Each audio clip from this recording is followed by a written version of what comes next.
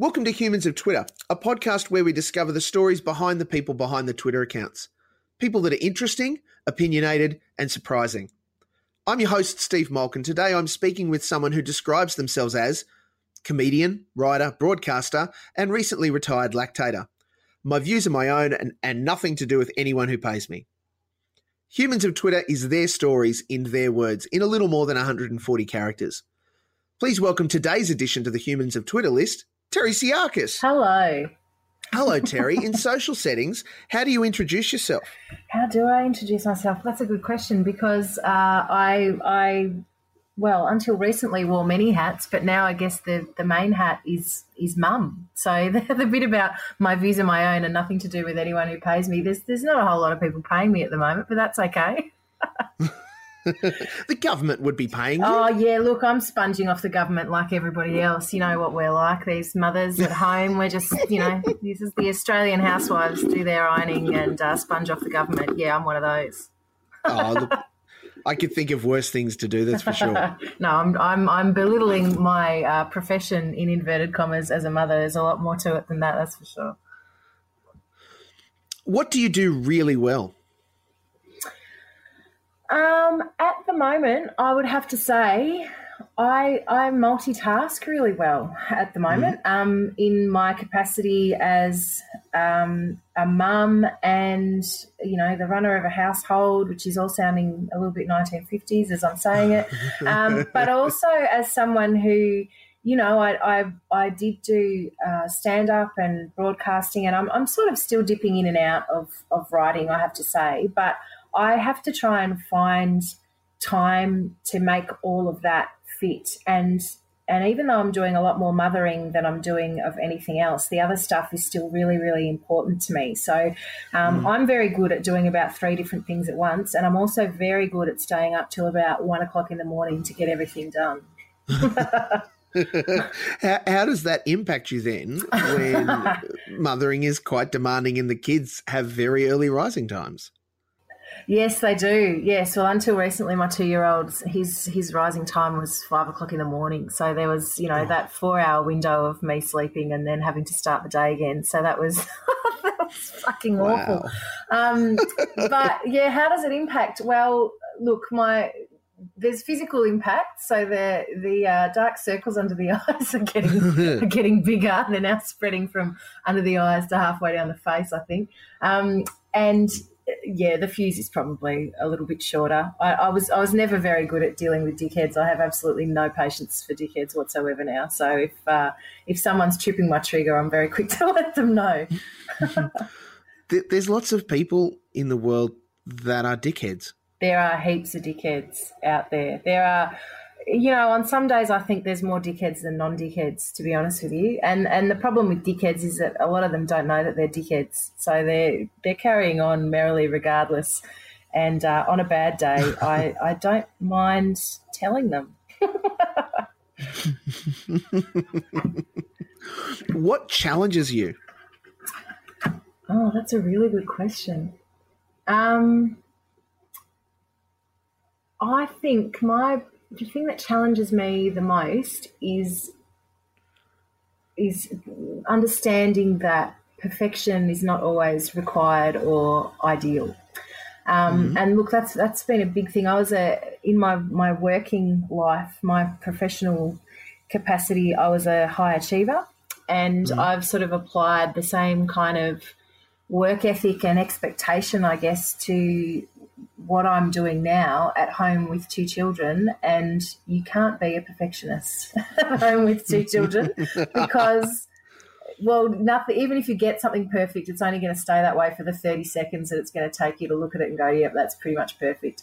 But also children aren't perfect, and the process of being a parent is not perfect, and things happen that are not perfect. So I think my challenge at the moment is to relax a little bit more about the things that are not perfect, and it's a big challenge. So it's very much a challenge that's on the home front rather than a professional challenge, but it's a pretty big challenge nonetheless, I have to say.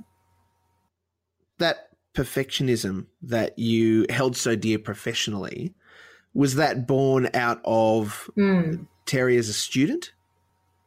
I think that was born out of a few things. That was born first and foremost out of Terry as a Virgo.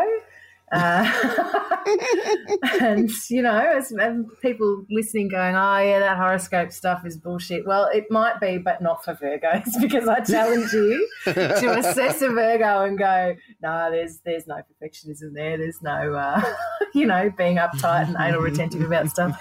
I think first and foremost it came out of that. I think it's also the legacy of being a firstborn child. I have two younger sisters, and I think a lot of it came out of that. And I see some of the same bits and pieces of those traits in my eldest child as well too. She seeks to do things quite differently to the way her brother does, but I think the expectation on her as an eldest child has probably got a little bit to do with it. So I have to be mindful of that, going back to what the challenges are. Some of it also I think comes back to just, I was brought up with a pretty strong work ethic. Both my parents are hard workers. My grandparents were migrants who came to Australia and immediately set about proving themselves and working hard. And I think some of it is also just a bit of an example that's been given by my forebears to a certain degree. You know, work hard, do your best, always do your best. It's a good thing. It can be a stressful thing at times to constantly put that pressure on yourself. But ultimately I think it is a good thing. And certainly for me, when I was working, it was the thing that led to, you know, the work that I was proudest of and the stuff that I feel that I did to the absolute best of my ability. How are you trying to develop these positive character traits in your kids? It's a tricky one, you know, because I read a lot of stuff online about parenting and the different there's a whole other podcast. In fact, I might do it one day. But it's hard because there are so many different schools of thought about how to, you know, how to not fuck up your kids, basically. But I'm wary of praising too much because I don't want my children to grow into people who seek praise and who seek approval from others in order to feel that they've done a good job. I feel to a certain extent I grew up that way. And really, if I'm to be completely honest, I think that I, even in my professional capacity, was an approval seeker. And I was very careful about the people that I chose to seek approval from, having said that. But I certainly think that I did that in my professional capacity. I guess with my kids, I just try and encourage them to be happy with what they have done because they are happy with what they have done. So to give you just a really simple, basic example, you know, drawing a picture, my daughter who's about to turn 6, oh, Mum, you know, I did this wrong, I'm going to scrunch it up, I'm going to, well, why? Oh, because so-and-so won't like it, or, well, how do you feel about it? Oh, I think it's okay. Oh, well, then that's good enough. So, you know, that's a really, really simple example of how I'm doing that with my kids, but it's tricky because you want them to do well, but you don't want them to be hung up on doing well, and you don't want them to beat themselves up over something that they feel that they haven't done well. Were there times where you beat yourself up over stuff you've done well, so forth? When I beat myself up over things that I hadn't done well, do you mean?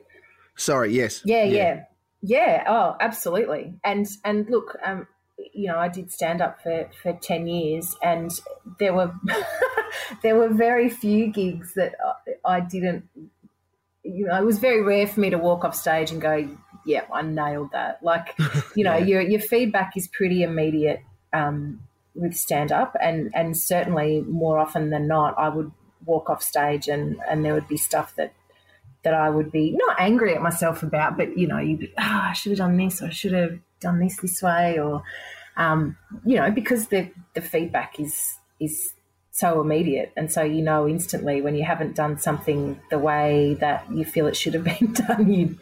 You know, because the audience tells you, but you also know what it is you should have done differently. So you know immediately that the fault lies with you. It's not the audience's fault; it was your fault.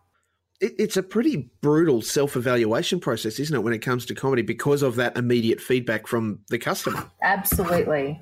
Absolutely. And in many ways, I mean, when I started out doing stand-up, I loved stand-up so much, and I could not imagine doing anything else.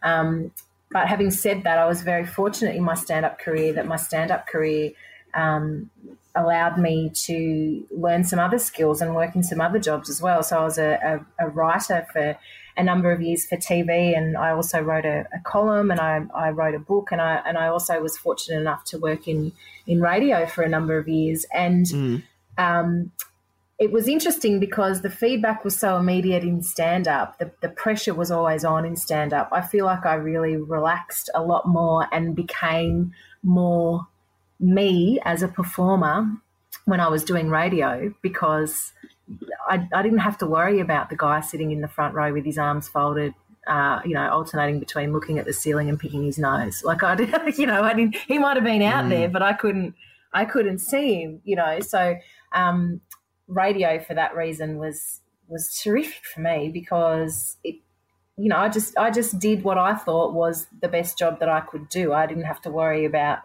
getting the immediate feedback, whether it was good or bad. I just did stuff the way I thought it should be done. And for the most part, without sounding like a wanker, for the most part, I think I did a better job as a performer in a broadcasting capacity than I did in a stand-up capacity, because that pressure was off.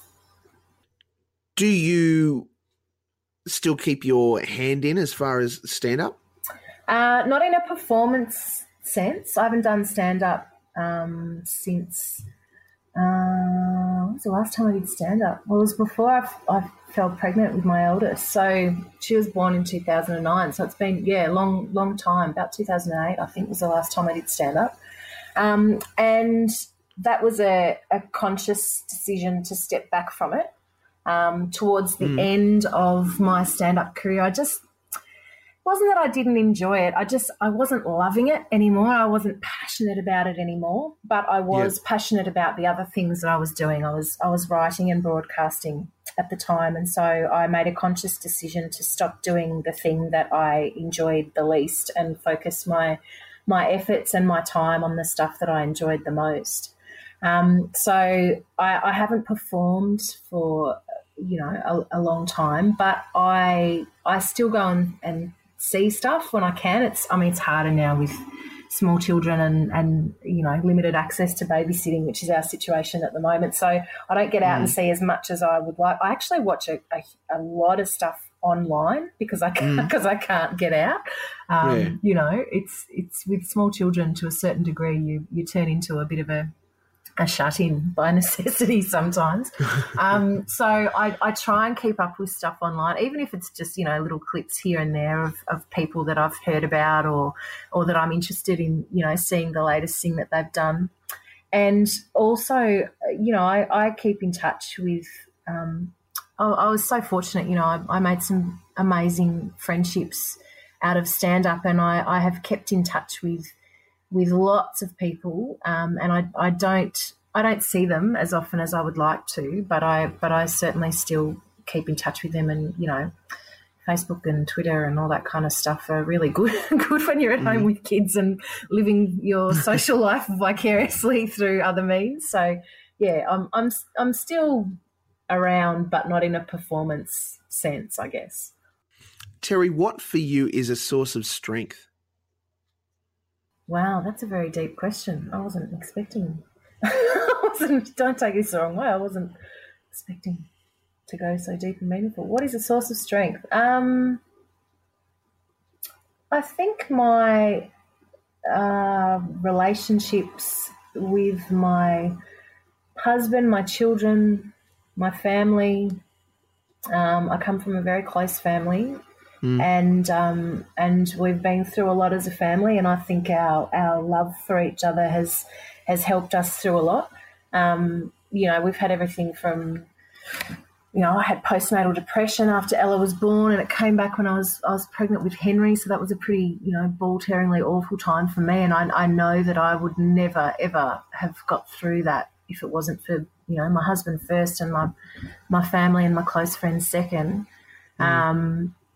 I think my relationships. I'm not a religious person, so I couldn't give faith as an answer to where I gain my strength. But yeah, I think my relationships would be where it comes from. My love for people and people's love for me. Mm.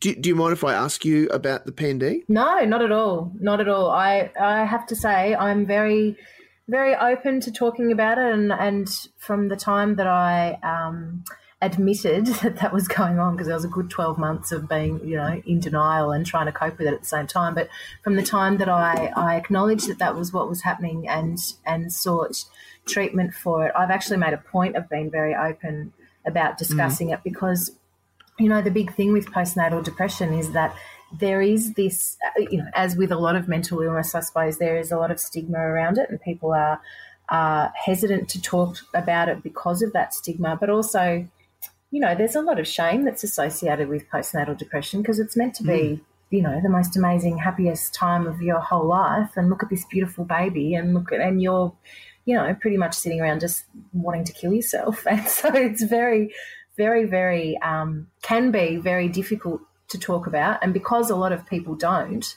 it intensifies the shame that's associated with it. It's that vicious circle of, well, nobody talks about it, so I'm not going to talk about it. But geez, if someone did talk about it, maybe it would be easier for me to talk about it. So yeah, I'm more than happy to talk about it.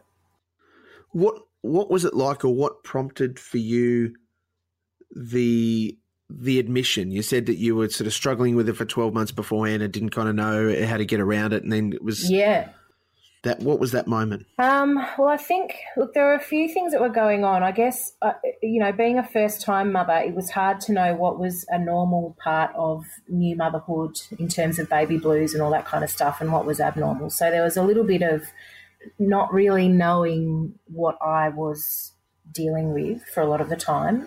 And for that reason, I kept it completely, under wraps. Like, not even my family knew what was going on. My husband knew that something wasn't right, and I'd never had depression, like, real depression before, and so there was nothing that we could liken it to, but he knew from pretty early on that something wasn't right. I'd also had a really, awful birth experience too. So there was a bit of postnatal, post-traumatic stress as well. That one was pretty easy to identify and go, well, okay, this whole thing of, every time you hear the song that was playing in the birthing suite, you freak out. Yeah, that's probably not very normal. Yeah. So I think he was able to observe more closely that things weren't right. And I just wasn't coping. There was a lot of, just being miserable, a lot of crying, a lot of, there were days where I just physically couldn't do anything, and it got to the point, and I wasn't talking with him about it, and basically the catalyst came when he pretty much, and this is going to sound really harsh, but it was what needed to happen after 12 months. He pretty much gave me an ultimatum and said, listen, you either need to go and get some help and some advice on this, because I don't know what to do to help you, because you're not talking to me. You need to do this, or we can't, we can't coexist. I can't do this anymore. So it was pretty much an ultimatum. But if for my situation at that point in time, it was absolutely what I needed to be told. I needed to stop dicking around, and I needed to be proactive and talk about what was going on and get some help, because I didn't know what to do. And God bless him, he didn't know what to do, because, we suspected we knew what we were dealing with, but we didn't really know for sure, and we didn't know what we needed to do to make it better and for me to get better. Yes. Gosh, that's a big call by your husband to absolutely line that up and absolutely, I guess, be measured on it, Yep, because, there was that small chance that in the depths of the despair that I was in at the time, there was that small chance that I could have turned around to him and gone, okay, well, see ya. and there we were with an almost 12-month-old, and me being really not in a good way, and him wanting to help but me not letting him in. There was a chance that there could have been a completely different outcome from that conversation. So yeah, you're dead right. It was a big call to make, but I think he knew me then and knows me now well enough to know that was, sometimes I'm the sort of person, I need to kick up the arse before I really do something, and he knew he knew what sort of kick and where to put it in that situation. So yeah. So I was just going to say, it sounds like he very clearly loves you and knows you pretty well to measure that. He was at the end of his tether, and Terry's going to respond to this. I have to roll the dice, but I think it's going to help. Yeah, absolutely. And it clearly helped both of you. Absolutely. And that's the thing about PND, it's not just the impact on the person who is suffering it, as in, the person who's experiencing it.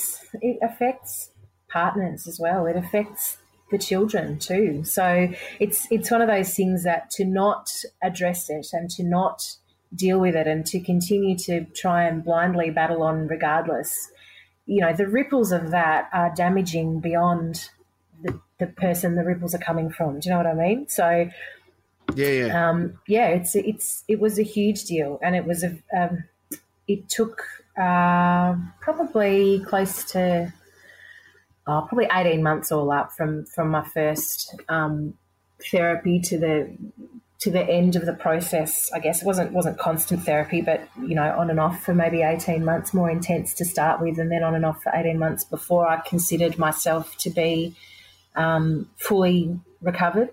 So it was a long process, but one that, and this might sound weird, one that I am actually now in, this far down the track, glad that I went through, because I think my appreciation for my kids and my life and what we have is a lot greater now than it was before.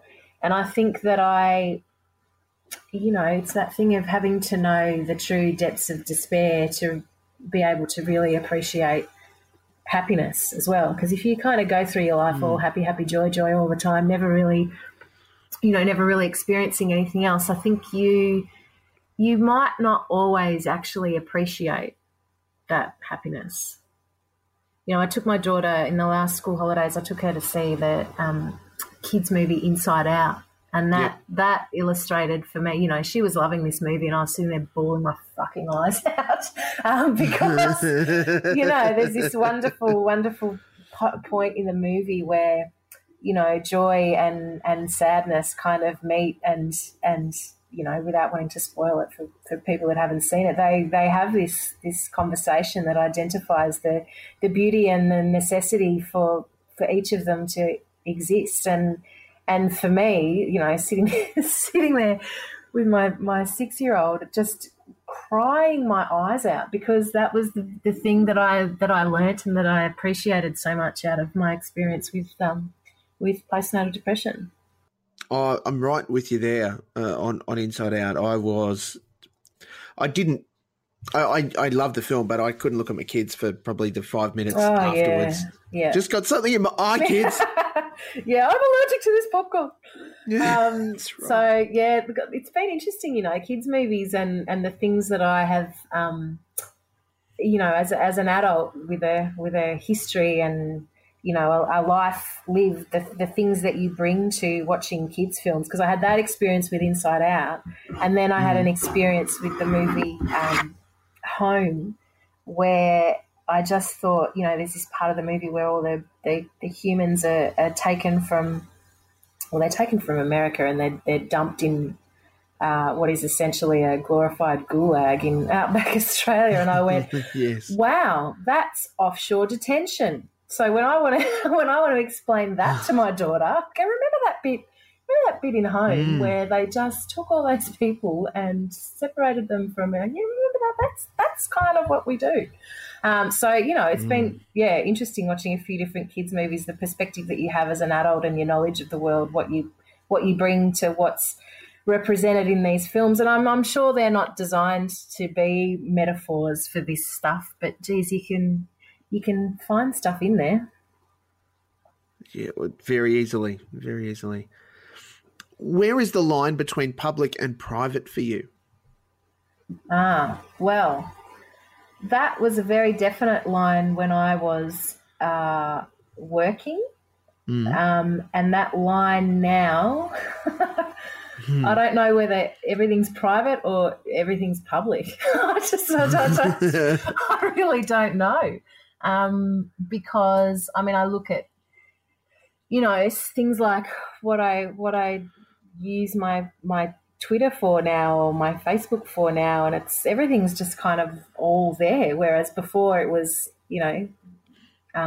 there was a thought process about why am I posting this and what is this saying about, what's the reason for me as a comedian or a broadcaster or a writer to post this. Now it's kind of like everything's just everything. Everything's just kind of all meshed together now because it's 6 of one and half a dozen of the other. So I don't know where the line is. I think the line is kind of hidden under Vegemite smears and the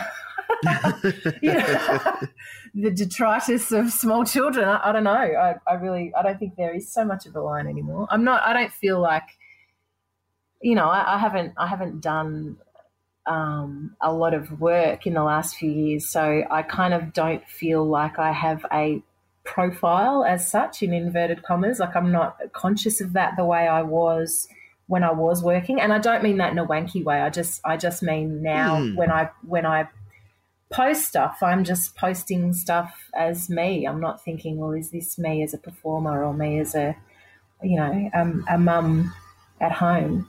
It's just, I don't think there is a line. I don't think there is a line anymore. Are you saying that your brand values have changed? I'm saying that my brand has shat itself, essentially. No, I think, I don't know, I don't think about that stuff. I just, even the term brand, I'm just me now. And it's not that I wasn't me before. I think there was just a bit more, actually, the more I think about this, maybe I'm thinking now I've just lost any kind of professionalism that I had, and now I'm just like, you know what? I'm sitting here in suburban Melbourne. I have Vegemite smears all over me. There's a half-cooked bolognese on the stove. Fuck it. I'm just going to post whatever. So I don't know. I think, maybe there is no professionalism. I don't know. I feel a lot more honest at this point in my life than I think I've ever been in any of my professional capacities, because there's no, like, I don't second guess anything that I say or do now, because I don't have the fucking time, but also because I just don't, when I was writing or broadcasting or performing, there was always an audience somewhere to be mindful of, and now I kind of feel like I just say what I think, and I don't care whether or not it's funny to start with, which is not to say that I've lost my sense of humour, but my aim is not always now to be funny.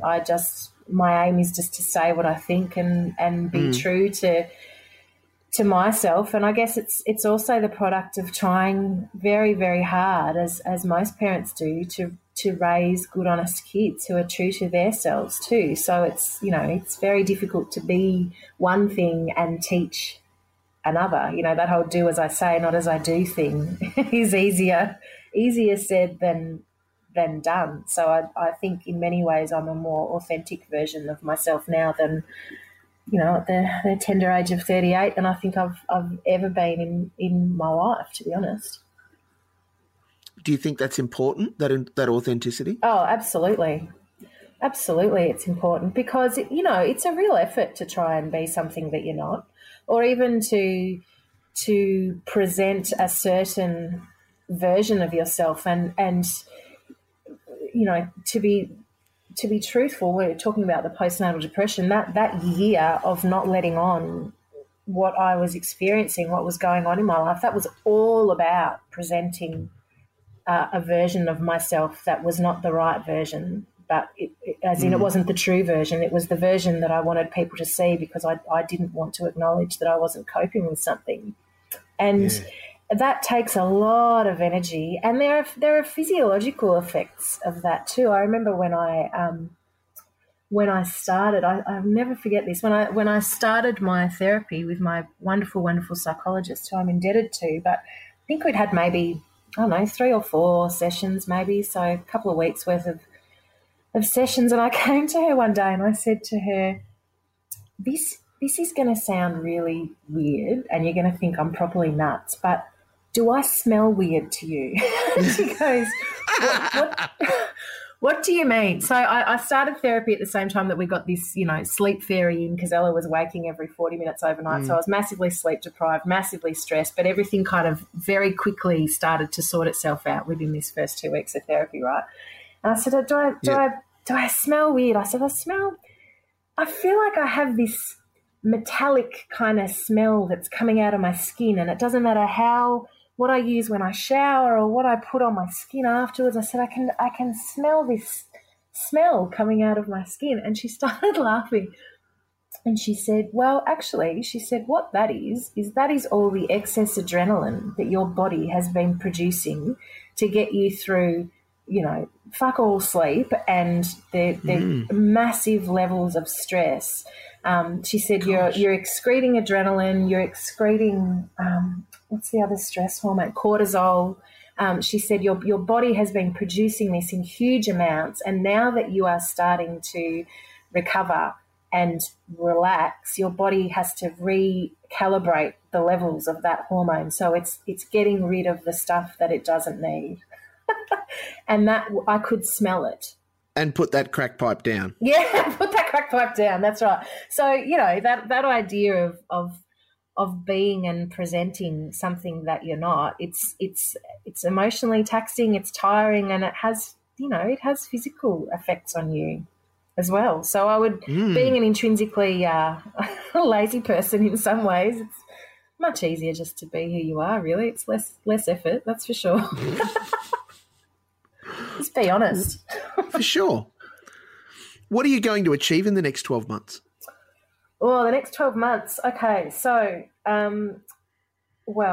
I have started doing, I'm pretty much finished actually. I've done an infant massage instructor course. So I'm going to start teaching parents of newborns and little babies how to massage their babies, which is something that's always interested me and something that I got a lot out of when I was suffering the postnatal depression. And so I'm particularly interested in working with mothers and parents who are perhaps, their introduction to motherhood hasn't been as smooth as they would have expected, and helping them through that, through teaching them to massage their babies. It's a really great thing for bonding and attachment. So I'm about 2/3 of the way through that. So sometime in the next 12 months, I'll be running that as a little business that I do while Ella's at school and Henry does 1 day a week of childcare. So I'm looking forward to doing that. I've had a plan for my own podcast, which has been bubbling away forever, which I've now put a time frame on. So hopefully within the next 6 months that'll be happening. And, I don't want to be too ambitious, but I'd like to get back into writing in some capacity, in a professional capacity. Writing is the thing that I think I've missed the most out of everything that I've done, and I want to write. I want to write and get paid to write. I'm all for blogs and all that kind of stuff, but I want to use my skill set and get back into working as a writer. So. As a freelancer, it's a bit harder to find that kind of stuff. So I'll have to do a bit of digging. But yeah, ideally within the next 12 months, I'll be writing for someone or something again, because I have to say that creative itch. I mean, I've really got no interest in doing stand-up again, but the creative itch hasn't completely. It didn't get thrown out with my placentas, put it that way. It's still there. It's still there, and it still needs to be scratched. So I'm happy to put it on the back burner while my kids are really little and devote my time and energy to them. But I tell you what, sometime within the next 12 months, I want to get back into that game. What do you mean you threw out your placentas? You didn't keep them and plant a tree on top of them No. or cook them with... No, we didn't cook them and have them on toast. We didn't. We didn't have them dried, and this is fascinating. I wish I'd known about this first time around. Didn't have them dried and pulverized and turned into a capsule, which I could then administer to myself. Apparently, there's been research done that helps stave off postnatal depression. So I didn't do that. There was a doula that I met a while ago who told me that she turns them into smoothies that she then gives to new mothers. So fresh placenta smoothie, that's always an option if you find a placenta lying around. No, I didn't do any of that. Just nick down to Coles and get some placenta. Yeah, red spot special, a down, placentas are down. See, I haven't lost it. No. Yeah, I did have a good look at them though. After they serve their purposes, they are an amazing. I mean, you know, so much of cranking out a baby is amazing, but the placenta is wow. That's super intriguing. Yeah, that is a fascinating piece of work. That one. Good on whoever invented placentas. Yes, well done to the placenta industry. Kudos to you. My compliments to the placenta maker. Terry, very clearly you're on Twitter. Are there any other social accounts you want to admit to?